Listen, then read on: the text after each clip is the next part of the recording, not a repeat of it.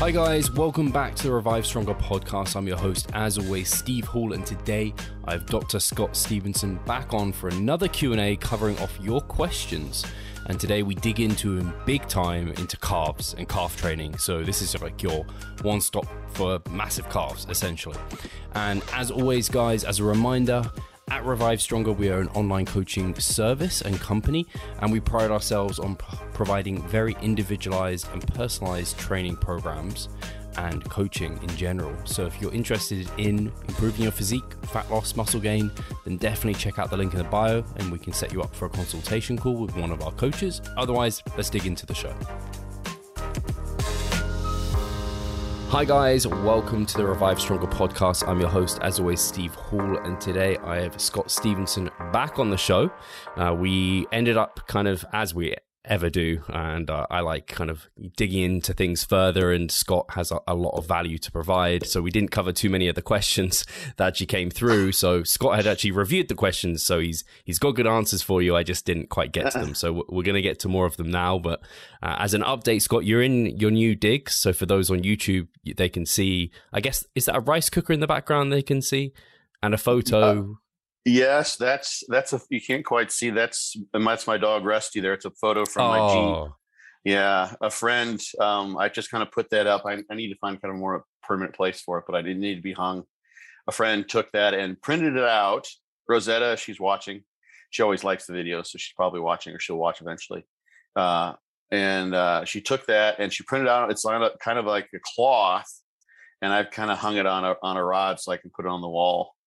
And that's a crock pot there. That's two of my dogs are being treated with Chinese medicine. So I even had to turn it and let it dry out, but I had to turn it because it works with Wi-Fi or it works on Wi-Fi actually. Oh wow! So I can control it with my phone. But I have an Instapot and a crock pot because I have to cook. We're doing nutritional therapy with them for Cushing's disease, and then one had cancer. Oh wow! 3 types of cancer, but she's good. We blasted through it, man. Oh, nice. Yeah. She's awesome. Actually, she's just as crazy as she's ever been. So, but it's just I got all this. You probably can see.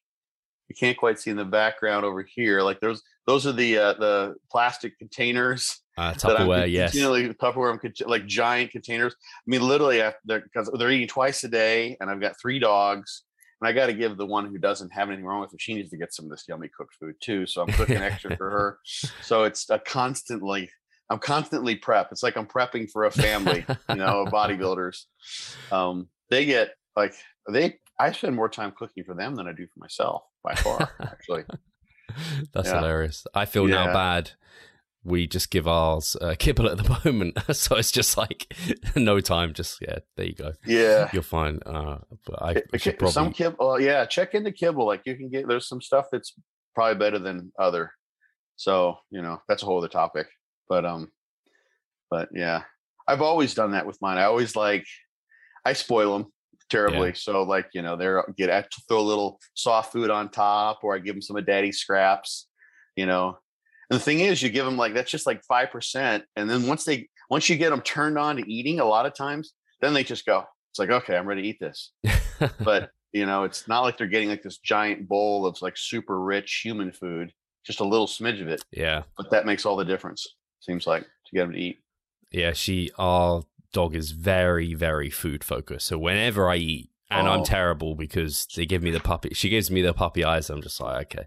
I saw someone's story. They called it like dog tax, and it was like they'd ripped off little bits of food. I think it might have been Alberto Nunez. He's got his dogs, and he like ripped off some steak for his on the side of his plate for his dogs. Yeah. It's very much the same here, where I'm just like, yeah. And I think I continued that, and that made me feel. I think it made me feel a little bit more normal during my contest prep, because throughout the entire time, even though I was tracking, weighing everything, still little bits of food I just give to her, just to be like, yeah, it's all right. Like I did this the whole time; it's fine. Yeah. I mean, because you can be cognizant of how selfish prep can be and bodybuilding can be in general, and it's good to sort of feed your altruism genes a little bit, and your giving genes. To give, especially something that's so valuable to you at that time. You're like, wow, I want to eat. Like you're like using your finger to get every last little bit of sauce or flavor that you might have missed. and to just give that freely, it's like, yeah, that's a good thing. So that's a good balancing point. I think it's those little things that just kind of like someone says the right thing to you at the right time of a certain day, and it just totally flips your perspective for the day. Yeah. Just those little things can be so meaningful. And when you pile them together and do them repeatedly, I think throughout the day, as they say, the neurons that fire together wire together. Yeah. And you continue to repeat, just sort of a perspective of gratitude or a giving habit, like waiting just a couple extra seconds to hold the door open for somebody when you don't necessarily need to. That some people sort of say you can't truly be altruistic because what you're doing is serving those genes, the reciprocal altruism genes in your brain that wants you to do that because it's better for the tribe and for the species and your own self-propagation, to have other humans around with whom you could propagate, etc. But it's part of being, I think, a good human. So it's a good thing to do that, especially when you're maybe not the best human, when you're prepping. Yeah. I don't know if I've said this to you before, Scott. I think I've said it maybe to a different guest who also had dogs, but I know it was bad because I noticed post-show the big difference. But when I would take her for walks, it was a case of, this is functional. I need to get my steps in, exercise. Like, there's no sniffing, there's no fun. Whereas afterwards, I was like, man, I was bad. Not like dragging her along, but it was just it wasn't a walk for her to enjoy. It was a walk for me to get my steps in, and she just happened to need to be there. Yeah, right. I felt bad about things that. to do, and you become a little more time focused. And selfish. It's you become almost in some ways. Yeah, I don't like the person I've become in the last month of contest prep sometimes. Yeah, and I reflect because I've done that dozens of times because I've done a few shows over the years. But it's that contrast of seeing that. The thing I've gotten used to saying more recently is there are no mistakes. There are only missed learning opportunities, and you could call those mistakes. Yeah. So you see through that contrast, it's like, wow, I was really being a butthead to my dog, and my dog's just just pure love and joy. Exactly. Wow. I mean, I need to be more. So then once you see that and it's right in your face, it's like, oh my gosh, I can apply this same thing outside of prep in other areas of my life. It becomes a very salient sort of characteristic that you're capable of in those situations when you're literally your Maslow's pyramid doesn't have a strong base. Yeah. That's the dichotomy of this whole thing, is that we're doing this unto ourselves. It's total luxury sport to, go and train and eat and cultivate our food and all the sort of things to change our body comp. But it also at the same time is something that would have happened, previous to modern cultures, when we're kind of starving, we're running out of fuel. We don't have our basics met. So that's the time when it would make sense for our brains to say, okay, I'm going to be hangry today. I need to get some food. I'm not fucking around. Come on, we're not just sniffing here. We're out hunting. We're out to get our needs met. So your brain it's switched. That's our 8 brains are turned on to say it's time to go. So it makes total sense to be that way. But nowadays, a lot of those 8 brain functions are the things that get in the way of they may be the things that take us down as a species. We've always wanted to start wars with one another, and the us-theming, that sort of dominates our political scenes, and forgetting that we're really kind of all in this together. It's missing that pretty obvious thing. It's nice to get those clarifying moments, of maybe, that's shame has a good function. It's like, okay, I fucked up. I feel guilty. I feel shameful. Then what you do with it matters. At least my thought, Yeah. So no, I definitely agree. I completely agree. I won't take us too far off a tangent. I'll get to some of these questions because I'll sure get into tangents on the questions too. But so the first question was the first question today from Nathaniel Scott. He asked, the best protocol you've seen work to make big progress on calves, if that was number one priority over everything. Throw the kitchen sink at it, basically, in a progressive fashion. So people have two standouts in my mind. two kind of general ideas. I've seen Dante Trudell's DC training strategies. So that is just like a crazy form of, I mean, it's a very much of a high rep set. Literally, he was doing blood flow restriction training with the DC training style calves. That is sort of a standard approach that he takes. So do you know how DC calves are done typically? Or no, I may have heard it like on not specifically. So I think the audience probably appreciate you describing. Yeah. Me. I just made a post on Facebook that, someone was I'm thinking about doing DC training, but I'm not sure. And I'm like, man, DC training it's a missing gem that, is getting lost now because volume is the driver, hypertrophy type of things, and not to go off on that tangent, but it's such a beautiful system that I think a lot of people could benefit from. They're just not aware of it so much anymore because Dante's not pushing it, and, and it's hard. But so the DC training calves are basically the way I was the official DC trainer for a while. He would send me people for 2-3 years. I was officially, the guy that he had handling DC training. And just to simplify the way his methodology, what I'd have people do is basically do 20-second reps, and it would be lift up as fast as you can, and then have a 5-second negative essentially, and then hold the next 12-15 seconds until you start the next rep. So you're going to do 3 reps in a minute on 0, 20, 40, and 60 seconds.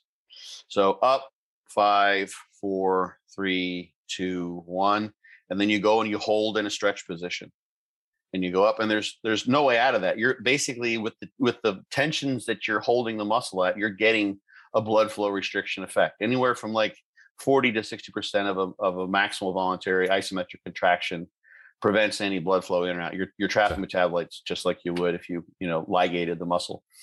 So those are brutal.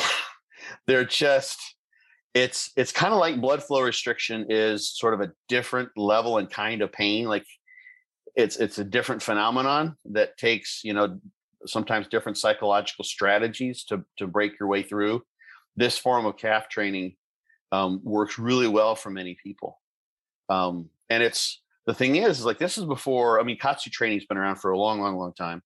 I don't know if Dante knew. I don't remember him referring to Katsu training, but he knew about stretching and stretch overload and those sorts of things. It always gets noted in terms of that. But this is a stretch under tension with lots of blood flow restriction. And you use a weight you can usually they would be between about 8 and 12 reps, and start off with something you can do. So an 8-rep set, it's like, oh, that's 8 reps. It's like, yeah, that's almost 3 minutes.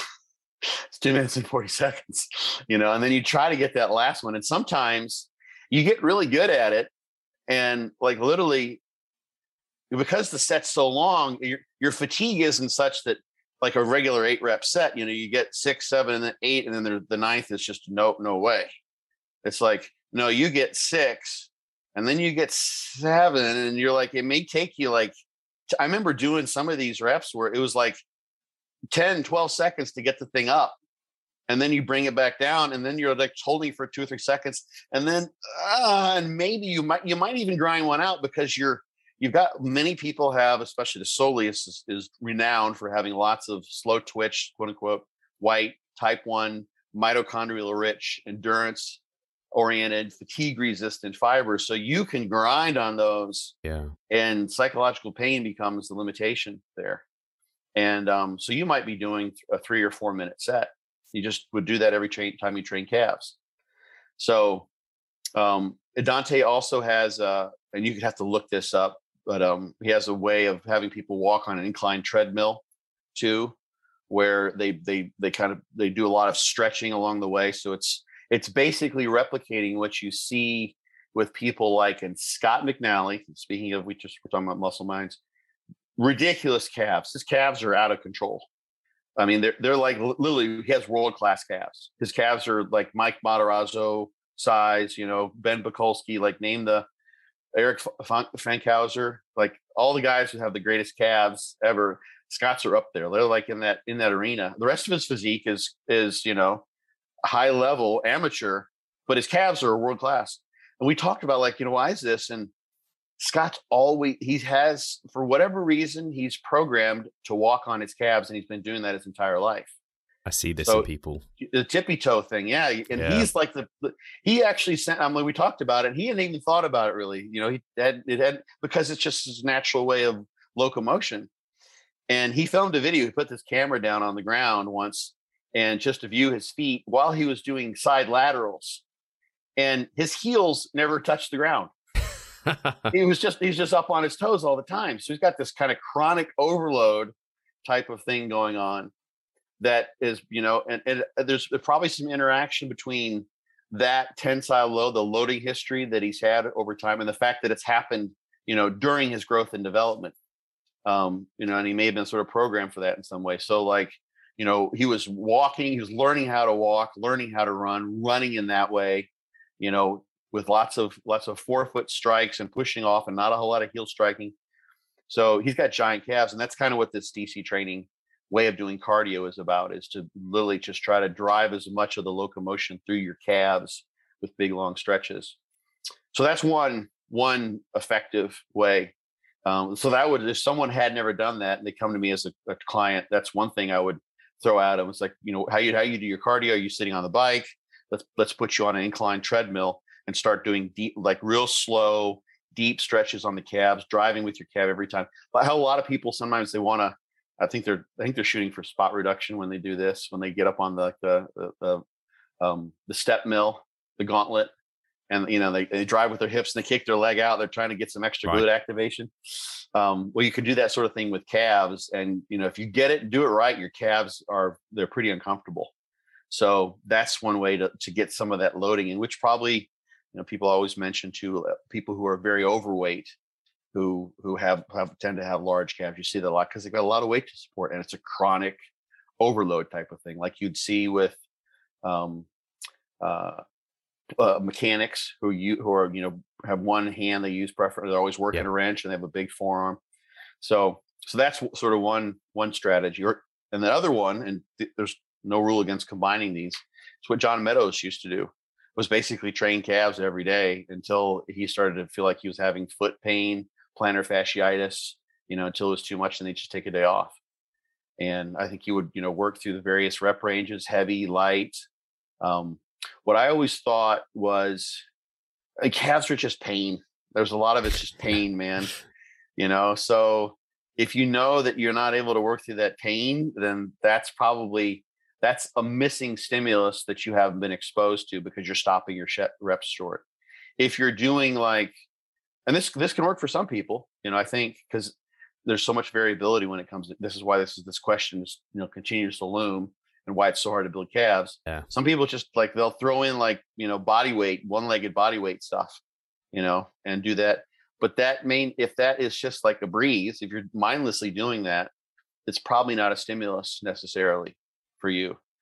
If you haven't got big calves already from being someone like Scott, who just unconsciously and naturally does that. The other thing would be, and unfortunately now, my calf lab has been destroyed because I've torn my calves. So my calves are kind of like, I wish, it'd be nice to have calves. That's one thing, but it'd also be nice to be able to have that as, it's like, I don't have the test tube anymore to run those experiments, I can't do those, but I got good results from making my calves just ridiculously strong. Back when they hadn't been torn. So, leg press, I was doing some of the Dante stuff. And that didn't help so much until I got even stronger and went more to just traditional calf training. And I was using 10, 12 plates on a leg press. People go and they do seated calf raises with maybe 45, 90 pounds or, 20, 40 kilos, something like that. You see that often. People don't really go after it. And I was doing 5 plates or 4 plates on a side or 6, 7 plates high, really, really heavy. And that worked for me because for whatever reason, if you get to where you can be, imagine your calves were just, you're just so strong with your calves. Eventually there's going to have to be some transfer in terms of the form if the function has been pushed to where you're just ridiculously strong. This, strength and size are associated to some degree. So, you may not be Ronnie Coleman, but if you're someone who can bench press 500 pounds, not that bench press is a great way to do chest work, a great way to tear a pec, but if you incline 405 for, a solid 6 to 8 reps, you're going to have a big chest. It's got to come along. That may not be the best way to get there for many people, but for me, in terms of calves, I could do that safely until the calf tears that I had weren't during traditional sets where I like, oh shit, I pushed too hard. They were just weird things. I didn't even notice them except for like 2 of the 4 or 5 times that I had the tear. Didn't notice until the next, days later or weeks later. I'm like, I think something's missing down there. Whoops. When did I do that? So anyway, those are some things with calves. So you have to kind of be outside the box, obviously. But my progress was inside the box to some degree. Yeah. But those things work. John had great calves, ridiculous calves. Yeah. I mean, his legs were world class. And when he was at his best, like there was a picture of Tom Platt's and John's legs side by side. And they're like, okay, they look like they could be from the same person at different time points, Yeah. So yeah, he knew what he was doing, but his training was brutal. So yeah. Hey, Pascal here. I just quickly wanted to remind you of our online coaching service. At Revive Stronger, we put a huge emphasis on the personal aspect of our coaching. And if you want to take your physique and knowledge to the next level, hit the link in the description below. No, it's funny you mentioned first of all, the person who walks on their calves, someone I don't know if you've seen Jared Feather's calves. He's someone he has like crazy calves. I've spent time with him and you watch him walk and it's just like, are you doing that on purpose? Because that's just not how naturally like normal people walk, I swear. But I've even seen it with people when I worked, I mean, this is years ago now, but when I worked an office job and someone who sat next to me was just like this skinny guy, massive calves, he would walk everywhere, he's on his toes. And I'm like, I remember you can try, I don't know if you've ever tried, Scott, but trying to walk like that, if you don't walk like that naturally, it's not maintainable. Like I just can't do it. But I did notice, it's funny with the kind of the obese people and they generally have larger calves. I think my calves grew because I wore a weighted vest during my contest prep. And I did like on average close to 20,000 steps a day. So I think just that constant bombardment. Yeah, I think they ended up growing. And I've not got amazing calves. So I kind of saw them change to reasonable calves in that period of time, which was pretty crazy. Yeah. Not a very practical way of doing it, but it worked alongside the goal of increasing energy expenditure. So and I've looked for these, I couldn't find them. Maybe someone started making them again. Have you ever seen the shoes that have a giant like accentuated forefoot? Yes. Yeah. Have you been able to find them? No. I haven't tried to find them, but I know what you mean. Yeah, the problem with those is that people end up getting Achilles tendonitis that ends up being too much, I think, over time. Or if you're not careful, you can fall and twist your ankle and injure yourself, shoot yourself in your own foot, kind of, almost literally. But there was a guy who swore by a guy. Just a total anecdote. But there was a guy in high school who was a basketball player. He was kind of short, but he claimed that he had a great vertical leap, and he claimed that it helped with his jumping. And that doesn't really make sense. Like jumping really comes from the hips and the glutes and that sort of thing, but who knows?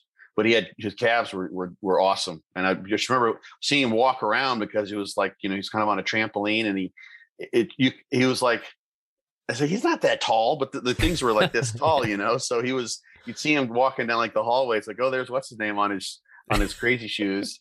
And so like very salient memory of this kid because he just didn't care. Like people were always like, whispering and stuff, but he just did it. So that would be one thing I would like to try.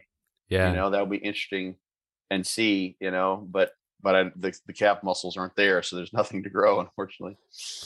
So, this weighted kind of the stretching makes a lot of sense only from the standpoint of, I know people have talked about how the Achilles heel, sometimes people bounce their calves. They just have terrible technique. So that kind of holding the stretch there as well, like you just remove the opportunity for it to bound back up off the stretch reflex of the Achilles tendon. Yeah. I mean, there's a stretch shortening cycle that goes into running and jumping. And basically you look at the translation of momentum from the hip to the knee to the ankle. the whole point of the calf really is to essentially be sort of the muscle is just isometrically holding this spring so that you can use the series elastic components in the muscle, but this long Achilles spring to translate the momentum that was generated by the large muscles of the hip out through the leg to propel you forward or propel you upward. So that's why you see, like, if calves were that important for sprinting and jumping, then the best sprinters would have amazing calves. You see these guys that look like their legs look like bowling pins upside down or something like that, or right side up with huge calves, finishing out the movement of each stride. But it's not that way at all. They have small calves, high calves, and there's plenty of muscle available there. It's having a long tendon that's to their advantage biomechanically and muscle fiber type and other things. So that's the thing. So once you can get and I would do this every once in a while. I'd see someone who's training, they're on the seated calf raise and they're just bouncing. The only person I saw, and Ronnie Coleman, I think may have torn his calves too, because they sort of degrade a little bit at the end. That may have been from injections too. I don't know. But Ronnie used to train calves that way. He just sort of it was an afterthought, he'd bounce around. Yeah. But that's Ronnie. We're not going to take too much from what Ronnie did, except hard training. But you see people sitting on a seated calf machine was the obvious one because it's so easy just to bounce back and forth. But it's like, what you're doing, it's exactly what the calf muscle was designed for, is to be able to do that, to handle massive loads of the entire body above the lower limb, and bounce and translate, momentum across the ankle joint. And just utilize that spring. So that's not going to make the people who are the best at that don't have big calf muscles. So if we piece this information together, it doesn't suggest that doing that is going to make the calf muscle grow because that performance aspect of calf activation doesn't require a big muscle. You're not stimulating something that would bring about an adaptation for a larger muscle. Large muscle mass isn't needed for that. Just a functional Achilles, a nice, good spring. So if you want to strengthen your Achilles tendon, that could be a way to do it potentially. So you tell people to slow down, and someone, is bouncing, they've got 4 plates on a seated calf raise, for instance, and you say, hey, let's, instead of doing 20 reps, let's see if you can do 10 good ones, like with a true 3 second negative, and they get to like 6.5 and like, oh my God, my calves are on fire. Well, that's what DC training becomes. It's an extreme version of that, taking out all of that momentum, taking out all of that spring, that stretch shortening cycle, and trying to force the muscle to be the focus of the entire stimulus of the movement. And worked really well for lots of people. So it's just one of those things. Like, it's not even like you get a good pump, but like you don't get the same feeling from a calf pump that you do, especially if your calves are small. Like, you're not going to like look at your calves and they're not that big. And it's like, oh, sorry, I really shouldn't be doing that. So yeah, it's not something that a lot of people want to run themselves through because it's, no one says, hey, good calf set, dude. That was badass. Like, you have a good deadlift or a squat or a big movement. It's like, oh, that's just impressive. These guys using the stack, but it's like, no one even cares because people don't, even the bodybuilding stage, the calves almost aren't judged to some degree. Yeah. So there's in terms of motivators to get people to go and do the extraordinary thing. It's the perfect example of a muscle that is very, very difficult to grow. It seems to be sort of genetically biased in that, if you're a larger person, you're going to have more load, bigger calves, a lot of obesity and overweight in your just general size. That's genetically determined. Or I'm thinking something like with Jared Feather or Scott McNally. I'm guessing there has to be something about the biomechanics, their muscle attachment points, the various things that lend themselves to that kind of locomotion. I mean, they didn't probably mimic that in some way. I'm guessing they saw it in someone else and like, oh, that's how Dad walks, so that's how I should walk, or that's how a proud person walks, so I should walk that way. Something genetic was involved with taking that on, and they may have also had the genetics to allow for that, but their biomechanics basically threw them into that loading history throughout their lifetime. So you've got this muscle that's genetically determined in terms of growth, all these sort of outside parameters. That's the one that's least likely for people to want, it's least gratifying in various ways to want to train. So it's the perfect dichotomy of like, oh my God, I gotta have to put myself through calf training every day, and it's gonna suck like this every time. Is it really worth it? I heard there's a video. David Hoffman is a German bodybuilder, was on there, and he was at I think it's his gym now. I just listen. I'm learning. I've done a few podcasts in German. I'm learning German. I spend a lot of time during the day doing German things. And I was just listening to this as I was doing some other things. And the woman who came on there said, she never trains calves. And she was sort of proud of that, you know? And she said she can't even wear regular size boots because her calves are so big because they just grow with no calf training. Like she's like, oh, it was an old style calf machine or something. Maybe it wasn't his gym, it was another gym. And it's like, and she's like, oh, is that a calf? I've never trained calves, and her calves are gigantic. And that's such an interesting thing for someone to say that. It says like, it's an unconscious way of boasting about what great genetics they have, you know? Yeah. It's like, you know, I'm smarter than 9 out of 10 people in the room, and I didn't even go to college. I'm just smart, just that good, you know, or, you know, I'm just beautiful. I don't even have to wear makeup, and I'm prettier than everyone else, you know, or something like that, you know? So I don't have to train calves. They're huge. I don't know. Why would you train calves? Like, look at mine. They're awesome. And she didn't mean it in that way whatsoever, you know? So for someone who doesn't have big calves, that's like all those things combining. It's like, that's such a hard thing to like really say, I got to dig in, and I'm going to go after calves like an absolute animal every day that I possibly can, and do the least gratifying, most painful things I can imagine for years, and hope that I go from small to average size calves. And there's still going to be guys sitting at the desk next to me who doesn't train at all, who's got calves that are way better than mine. And I've been at it for 5 years. Is it worth it? You know? So I hope that me kind of outlining that, you know, the calf universe, so to speak, in that way, it's nice to see that you're like, oh, this is why I keep on like, you know, not wanting to do this, because, you know, there's all these things that are sort of working against my calf progress.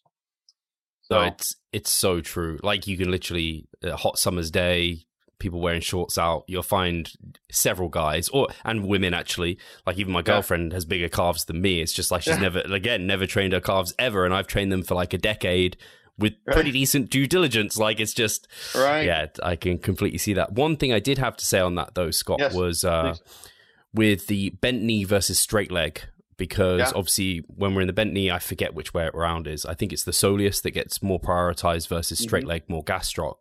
I think the soleus is the muscle that's more so underneath, and the gastroc's like the chunk of the muscle. Do you have like a preference of bent knee to straight leg and any of that? Yeah, that's what will happen. The gastroc's put on slack. I think there's also something going on neurologically, because if you do, for instance, a standing calf raise with the knee, you don't really want to lock your knees out necessarily, but with the straight knee versus a donkey calf raise where you're bent over and all that posterior chain fascia is tightened up, and neurologically you're in a different position. You get more gastroc activation. And the reason I haven't seen the study directly, and I think this might be in Per Tesch's books, Muscle Meets Magnet, and there's another one where he actually has had bodybuilders, or like just one bodybuilder, do different exercises. Then they do an MRI immediately afterward to look at the relative activation. It's a great book. But there's some work, and I'm forgetting the name. There's a professor for the University of, what's the name of it? It's a university in Belgium, blank on the name of it, but he's done a lot of really cool stuff. Long time ago, I won't even go into the story. A long time ago, I got to see some of these experiments done in his lab, looking at activation of the muscles of the hand and the forearm and the biceps, and how, for instance, the level of supination or pronation you have when you do an elbow flexion movement will dictate just neurologically whether you're using the brachialis or the brachioradialis or the biceps. Just pronation just turns off the biceps, because it biomechanically doesn't make sense to do that. And you can't pronate and turn on the biceps at the same time, because then you would supinate, because the biceps is a supinator. So there's some really interesting ways that you can look at the forearm and the elbow. And I think some of that's going on same way that the gastroc doesn't cross the hip, but if you bend at the hip, you definitely feel it in your hamstrings, of course, which is also a biarticulate muscle, but you feel more in the gastroc. So yeah, definitely straight leg is gastroc and soleus. Bent leg, the gastroc wouldn't typically be involved. It's just too short in this case to have enough actin myosin overlap to do much activation in that mechanical position. But you can actually activate it. You just have to sort of effectively do an isometric knee curl while you're at it, because the gastroc, flexes the knee too. So you can activate the gastroc a little bit there. And that's just a mind muscle connection thing. You can see that with the studies where they do EMGs on like the pec and the tricep, and they say, hey, use your triceps on this bench press, use your pec on this bench press, and people can do that. And it's a function of experience, how much load they're using, that kind of thing. So yeah, definitely bent leg is more soleus and straight leg is more gastroc. I mean, we go in, so you roll off the ball of your foot or the outside of your foot or what have you. Some of that's a mind muscle connection thing. Mechanically, the way I understand it is if you're off the inside of your foot, so you're everted or pronated at the feet, depending on which terminology you want to use. So you're rolling off the ball of your foot. That's going to be the line of load is more medial. So that's going to require that you've got more medial gastroc being involved, which is the round ball of the meat of the calf on the inside. That's the muscle you generally look at. That's the one I've torn. That's the one you look at to see, that you got a big gastroc or a big calf. So some of that is going to be a matter of just the kind of like with, Jared and Scott, just they activate their gastrocs or their calves while they're walking around. Some of it's going to be a matter of what you're sort of neurologically wired to do in those different exercises, and find the ones that you feel in the muscles that you want. Yeah, you can definitely see, for instance, and there's some interesting work where they actually measured gastroc, medial versus lateral head gastroc activation during a training session, and then the resulting growth, and it did match. So assuming that you can feel what the EMGs tell you, that is going to tell you where you're going to grow the gastroc. So some people say, well, like, it doesn't matter, like mind muscle connection doesn't matter, like it's just the exercise. You do this exercise and you have no choice whatsoever in the activation pattern.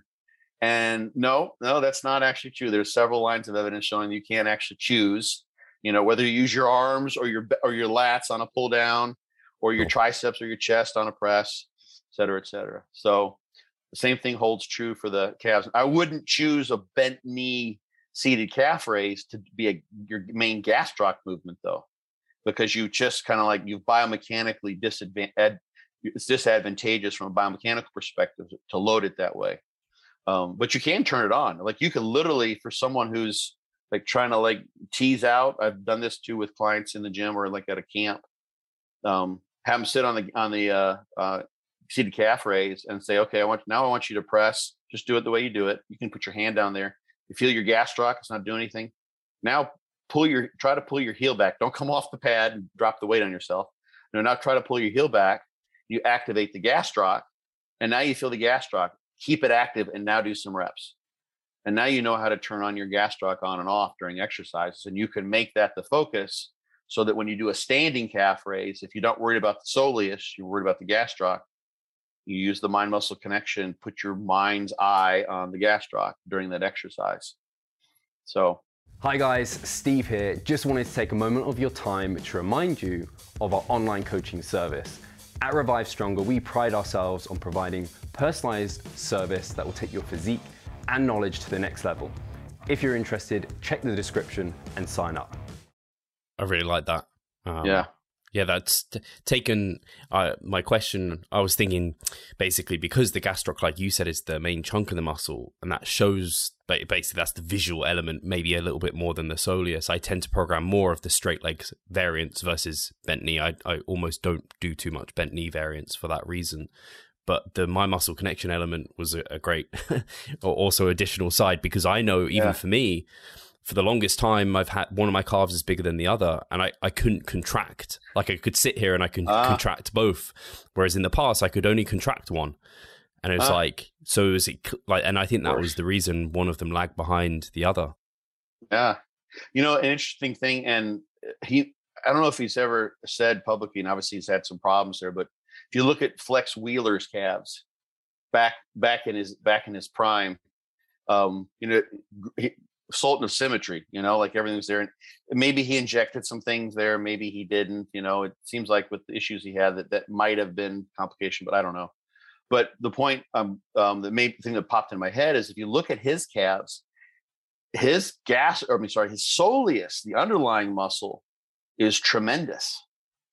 It's really big, and you may not even seen this in your mind's eye, but that's sort of the shelf upon which the gastroc sits.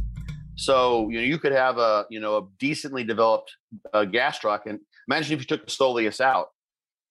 Then it gives a sort of a line to the sort of the silhouette, so to speak, to the calf. And if it's thicker, then it makes from front to back, it makes the calf thicker, and it gives the whole lower leg greater volume. So just neglecting that, and I've actually noticed that in myself now, because there's no gastroc left to train, especially on the right side. The lateral head's kind of there, but I've trained the bejesus out of the soleus, and my soleus has actually gotten better. And from some angles where you wouldn't be able to tell if the media gastroc is missing, it looks okay because I've got a really good soleus, and it's from the front. It's widened the calf, up top, because you can see that muscle from the front side. Actually, normally the gastroc would be there, but from some angles it looks like there's nothing missing. You go to the wrong angle and it looks very odd. So that's something to consider there too, is that having a big soleus, it's analogous to best legs in bodybuilding, Tom Platz. Take a look at Tom's legs, and there are lots of guys, I wouldn't say lots, but there are more people that approached him in terms of pure quad size. But if you look at his adductors, Dante, speaking of DC Dante training, he has adductor exercises for standard there in his DC training, because that's the thing that misses. You see some guy with great quads and he has no adductors. You're like, that guy doesn't squat. He does a lot of knee extensions, I'm guessing. But those huge adductors, if you look at it, there's a classic black and white picture. It's just of his legs. You probably know the one that probably pops in your head when I say Tom Platz legs. And if you look at that, and literally, his adductors are, they're touching just 2 inches above his knee. There's so much meat there, and it's like almost half of his thigh volume from the front is adductor mass. And that's what gives, because he's so complete. There's nothing that's not maximally developed. That's what it's like a Belgian blue, a doubly muscled cattle. You're like, there's muscle on top of muscle. Like everything is just totally overblown. That's how his legs look. So for someone who's just whatever reason, maybe their calves, their gastroc, just not a lot of fibers. If you don't have many fibers, you're not going to have an overall big muscle necessarily. If their gastrocs aren't growing, but they're doing everything they can, and they've just been neglecting the soleus altogether, the soleus is a potential way of getting some extra size there. And anyone who hasn't looked or can't see this in the mind's eye, check out Flex Wheeler's calves, back before he started having leg issues. And that's what you kind of see in his calves, is a really big, well-developed soleus. And you don't say wow, his gastrocs suck. It's no, his calves look really cool, really good. And he's the Sultan of Soleus, maybe is, another way to think of it. His soleus was really well developed. Yeah. I'm going to have to Google that. Yeah. Check it out, man. I'd be interested to see what you think. So. I think we've probably done a really good job on calves, actually. I don't think I've ever had this in-depth a discussion surrounding calves, which is great because I think there are a lot of people listening. Probably the majority of listeners don't have incredibly developed calves, and I think probably half of those are interested in learning how to make them bigger. So now they have a really good resource, I think. So that's awesome. I don't know if you had anything else on calves, any little tidbits, but everything else I would. Yeah, you keep me going, Steve. I'm going to keep rolling. You're going to say feet out, feet in. Well, yeah, there's that. Go down feet out, the inversion, eversion. But John was also big on training the anterior tibialis. I see, yeah. Yeah. And one way you can couple that, one way you can do that, I did mountain dog training with Derek Oslin last year when we trained together. Shout out to Derek if he watches this. And so we forget every once in a while. But the one way to do that is, let's see if I can show this here. So this is my foot is now my hand is now my foot. You do your calves like this. And then if you've got the machine, either it could be a leg press or just a calf block, you may have to change the weight and you go here and you do anterior tib that way.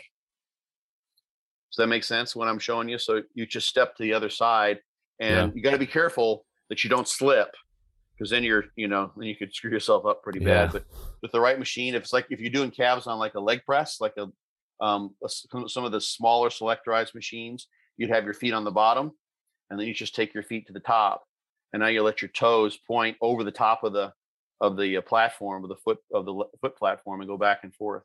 And you can couple up plantar flexors with dorsiflexors that way. And that's another thing. Dave Henry's someone you'll see. Dave's a drummer, and so he was always working the foot pedals, and he would drum a lot of times. And I think he has probably some residual. When Dave touches a muscle, it grows and it just stays that way. that's just Dave, But he had really big anterior tibs. You could see that, like right along the shin bone, and that is just has a nice impression. It's one of those things, like everything's developed. Yeah. And John felt that, kind of like a lot of people who train biceps and triceps together, they feel that that's a better way to grow. One of the things that he I don't know if I put this together or he just sort of thought this, and then maybe we had a lot of conversations on these sorts of things, but calf blood flow is not great, actually. The sural artery is pretty small. That's the artery that leads down there. So you don't have good blood flow back. And his thought was that you could get kind of a blood flow restriction type of effect if you literally place so much demand on the lower limb, the leg, technically below the knees. Sometimes it's referred to anatomically as just the leg. If you got both the anterior and the posterior compartment both having a pump at the same time. So now you're basically going to have this double pump going on. You've got this like almost this coagulate, not a coagulation. You've got so much blood down there that now you're going to have less blood flow. You can't bring away the metabolites. Then you get the blood flow restriction effect, which means you can train with lighter loads than you would normally, typically, and still get a growth effect, because you switch the activation pattern to using the higher threshold motor units, the type 2 threshold motor units earlier, because you've got fatigue there. So basically you train those two things in conjunction. The one advantage is you're getting the anterior tib involved. So you're training that, which a lot of people don't, it's sort of missing.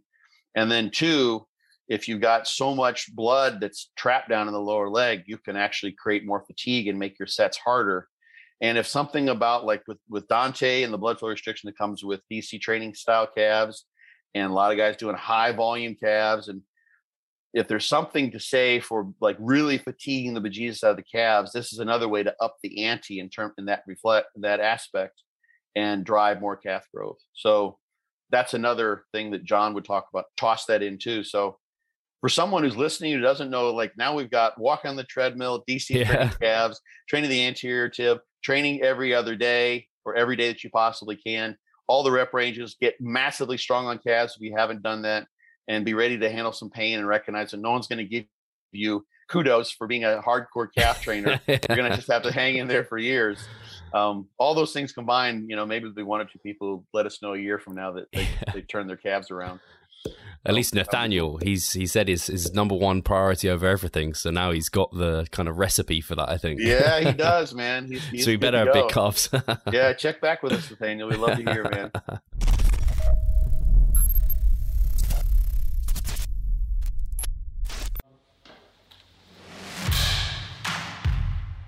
So I'm Steve Hall, founder of Revive Stronger and a coach of Revive Stronger. My name is Pascal Flor. I'm the co-owner of Revive Stronger and also a coach, of course.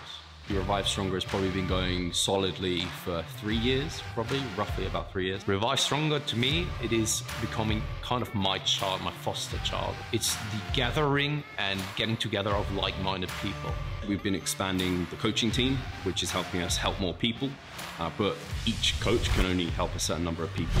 Right now, it's all over the place. We have YouTube, we have Facebook, we have Instagram, but there isn't that community aspect behind that. And so the next step for us is developing a membership site. So basically, we want to create a family and a community that is then benefiting from another. A really cool community for people within our little niche is going to be a website. They will get early access to our podcast. You can access us, ask us questions. The community aspect, we have a forum there. You can ask questions, but also you can log your journey. There's also going to be courses on there. Courses, presentations on different topics. Discount of past seminar footage. We will log our journey as well. We'll start vlogging. We're going to have documentaries. Our entire athletic journey. Furthermore, they get access to an exercise video library. The exercises that we love for hypertrophy and maximizing hypertrophy, we're going to go through those in depth, telling you how to execute them. We kept them concise and also mobile friendly so that you can watch them in between your sets. I'm super excited to grow this community. The amount of value that we're going to be delivering is huge, and I'd love you to be part of it. You will get so much out of that. I'll see you inside.